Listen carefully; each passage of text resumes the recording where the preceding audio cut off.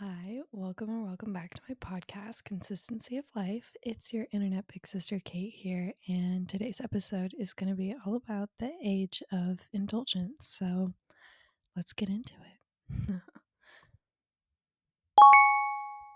Indulging is to allow oneself to enjoy the pleasure of, according to the Oxford Dictionary. An indulgence is doing something that you enjoy, even if it has negative consequences. Now, I just want to state that time is your most important asset, and how you choose to spend it will dictate how you feel and who you become. And because of this, I am now going to call myself out, hold myself accountable on this one, and just admit that I have not been using my time to gain valuable outputs. And what I mean by that is that if I'm inputting my time, I'm doing it to get a valuable output, such as studying to get an A in a class, or putting in the hours to gain a promotion, or working hard to take your business to the next level. I have been stuck in this loop of just waking up later than I desire and just not being the best version of me and taking advantage of my time and my resources and my skills. And when I'm not the best version of me, I'm not evolving, and I've actively been choosing the choice of overgrown comfort. So, because I've been dealing with this rut as of late and have gained a new perspective, I figured I would share a little bit about that. And I've talked about the discipline aspect of this today, but I'm going to focus on indulgence because I've noticed an increase in shortened attention spans, bad habits arising, and overindulging in many people around me and even myself, as I've stated. And I've also heard a lot of people talking about this, and I found that it comes typically from an addiction to escape. And now, the addiction of escapism is the tendency to seek distraction and relief from unpleasant realities, especially by seeking entertainment or engaging in fantasy. You could be addicted to using social media, drugs, or even sex as an escape. And all of those play into this void that you have yet to put your attention on to actually deal with the underlying issue, because trying to avoid that underlying problem is just playing into your misery. And even if you're doing positive things for yourself to make a change, if you've used, for example, social media as an escape and are trying to do a dopamine detox or cut back, then most likely you're going to have this feeling of unsafety, and you're going to have a desire to revert back to what you're trying to change and grow beyond, because your nervous system has subconsciously been wired to feel at ease and safe when on social media, because that's, a habit that you've ingrained in your routine that you can control, and that, it's all subconscious. It can all go on and you don't even realize it. And feeling unsafe can take a toll on the body, and it arises from discomfort, like trying to make that change to cut back on it. You're gonna feel uncomfortable even if you're working towards long-term comfort. But I'm saying that, like, that temporary discomfort to make the change for long-term satisfaction and contentment is worth it. Because if you don't address your addictions now, whatever you're using to just kind of fill this void that you're not putting your attention on, the more you do that, the more discomfort you're going to add.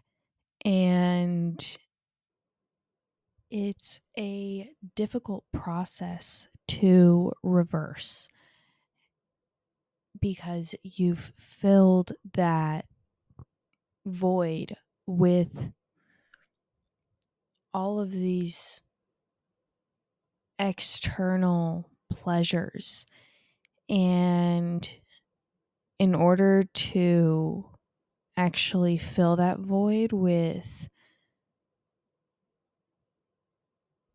knowledge and healing and actions and a way of living that's actually going to give back to you and help you grow as a person, it's going to be an extreme level of discomfort to kind of pull back from all of that and actually put attention on what's going on underneath. But you have to do it, because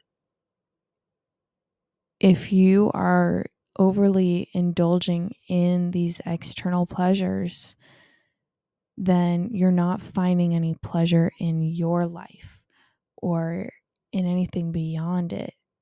Otherwise, there wouldn't be an addiction. You wouldn't need that dopamine hit, that temporary dopamine, which is just messing up all of your receptors in your brain, by the way. And I'm saying this for whatever addiction it is, whether it's the media, drugs, food, sex, whatever it is, it applies in all areas.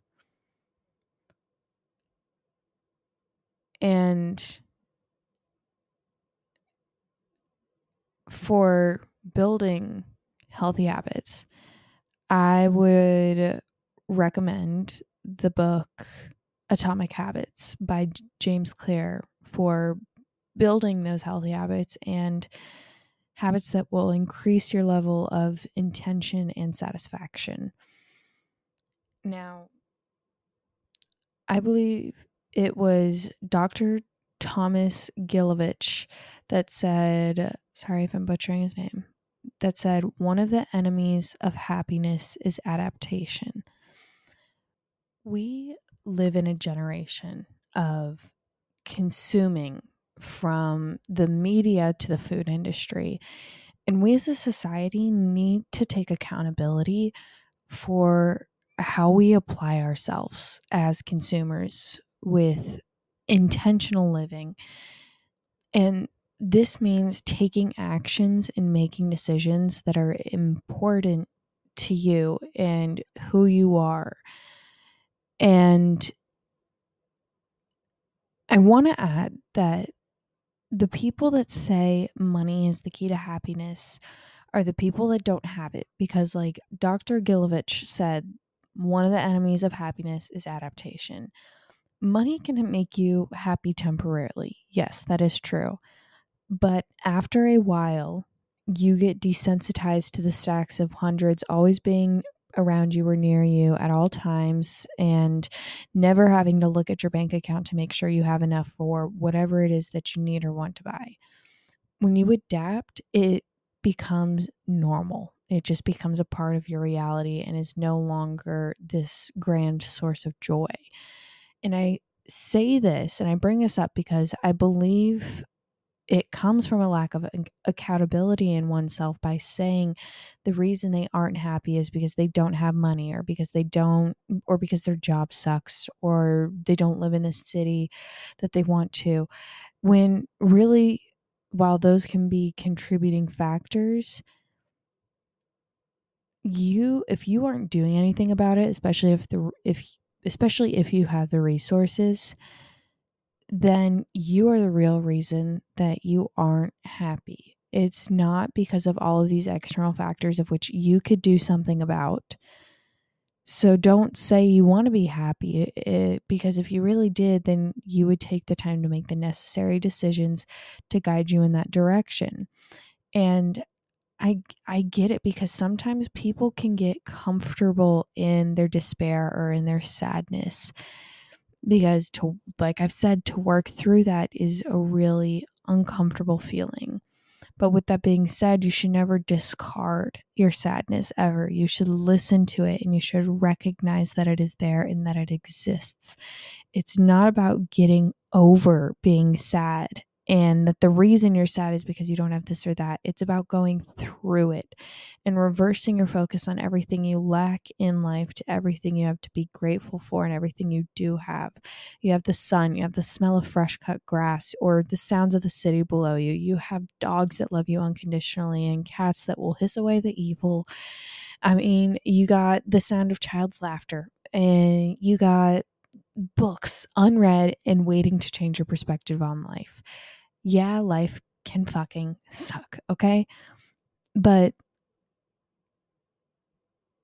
as much as it can suck and really just, I know there's a lot of shit in the world that will mess someone up, but there's another side to the coin. And on that side, it shows all of the good humanity chooses to continue to perpetrate and show that there's still a portion in society that has faith in our present and our futures.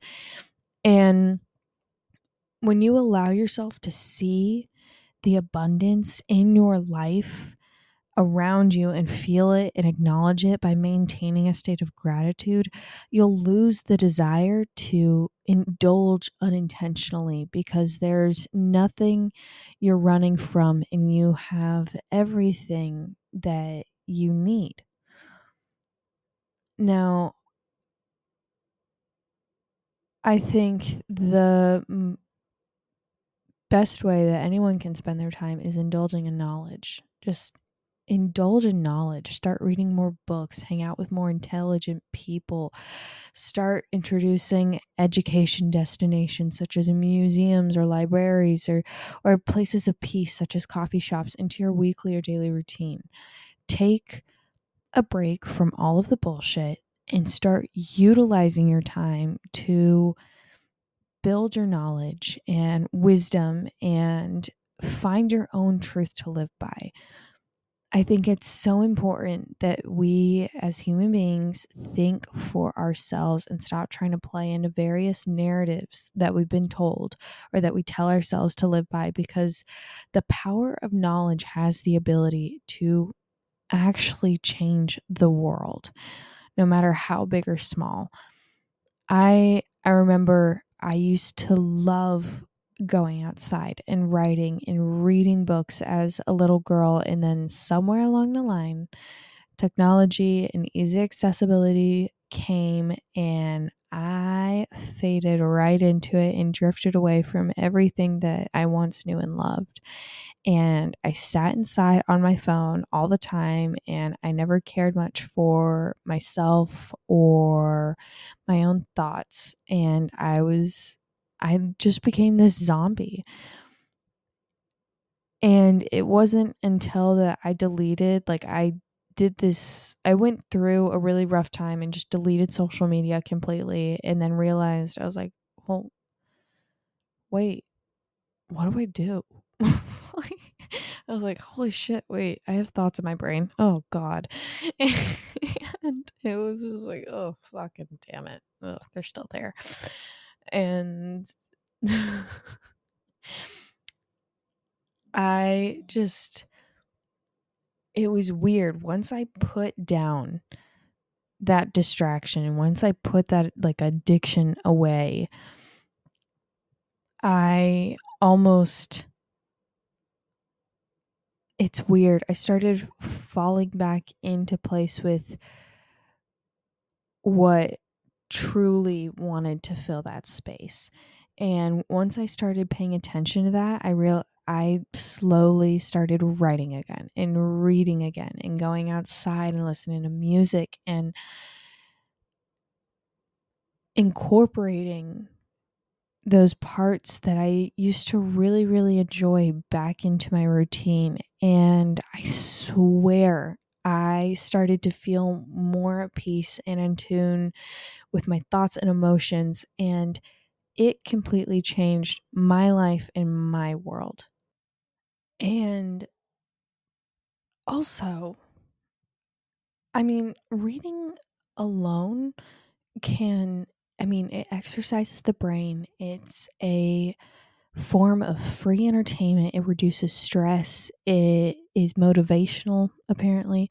It increases general knowledge. It improves sleep. It improves literacy. It improves the concentration and ability to focus. And I mean, the positive effects of writing are it also leads to a greater feeling of happiness. Just to let you know. So, indulge in activities that are going to give back to you or the world around you in a positive manner because it will lead to a sense of enlightenment. Create an addiction around knowledge and living intentionally and start turning your pain into power. As I've said, living with intention means taking actions and making decisions that are important to you and true to who you are. And a few ways to start this is one, by identifying your core values.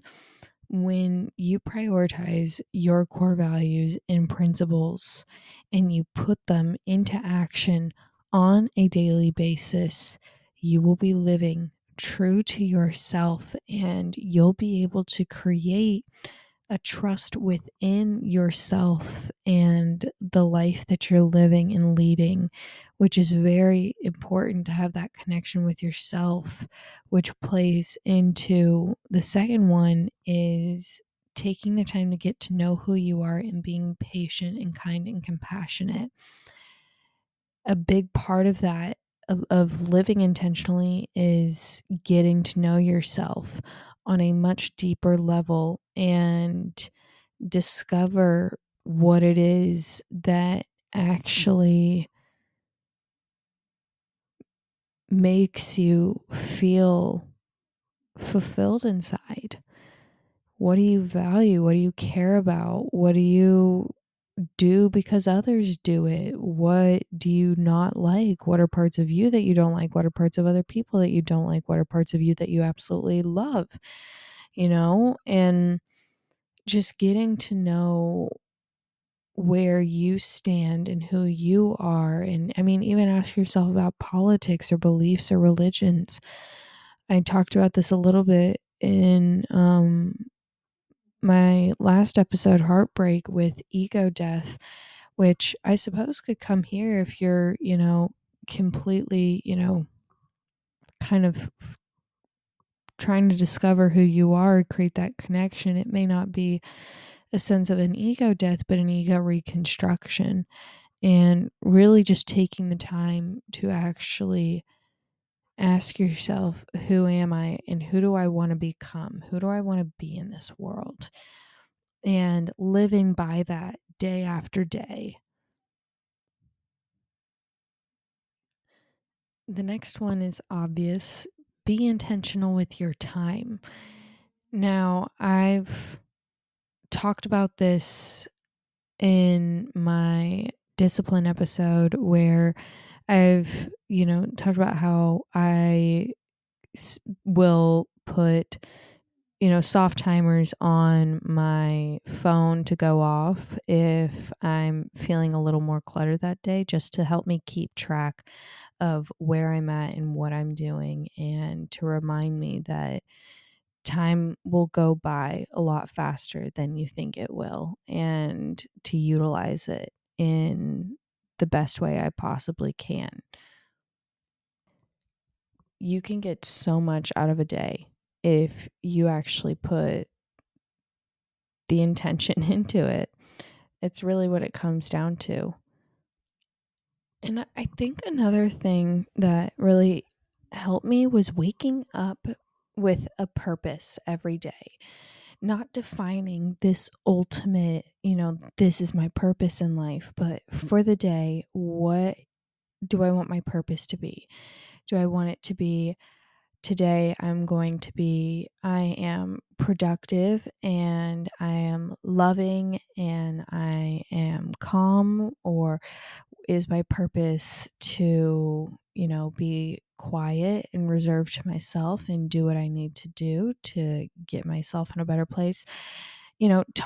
Stating that I have a purpose at the beginning of the day, and then taking the time to fulfill that in the ways that I need or that I desire will make you feel just inherently like you've done something that is worth your time, because you fulfilled a purpose that is in alignment with you and it helped you get 1% better, which, like I said all about in the Atomic Habits book, he states it's all about getting 1% better every single day. It's not about doing this whole huge transformation overnight, but taking the time to be intentional with what you can change here and there, and slowly over the course of time, over the course of a year, you're going to be what, like 365 times better. so just remind yourself that it takes time, but it is possible, and pay attention to where you are putting your attention and what you're indulging in, and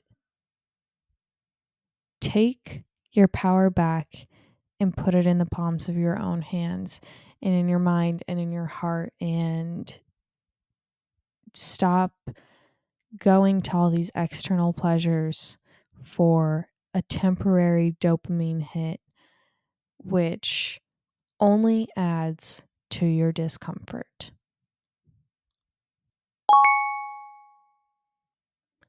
I hope you enjoyed today's podcast episode. I know I did, as always. And I hope that you guys were able to take something away from this, positive, constructive, whatever. And I hope that you have an amazing morning, day, or night, wherever you are.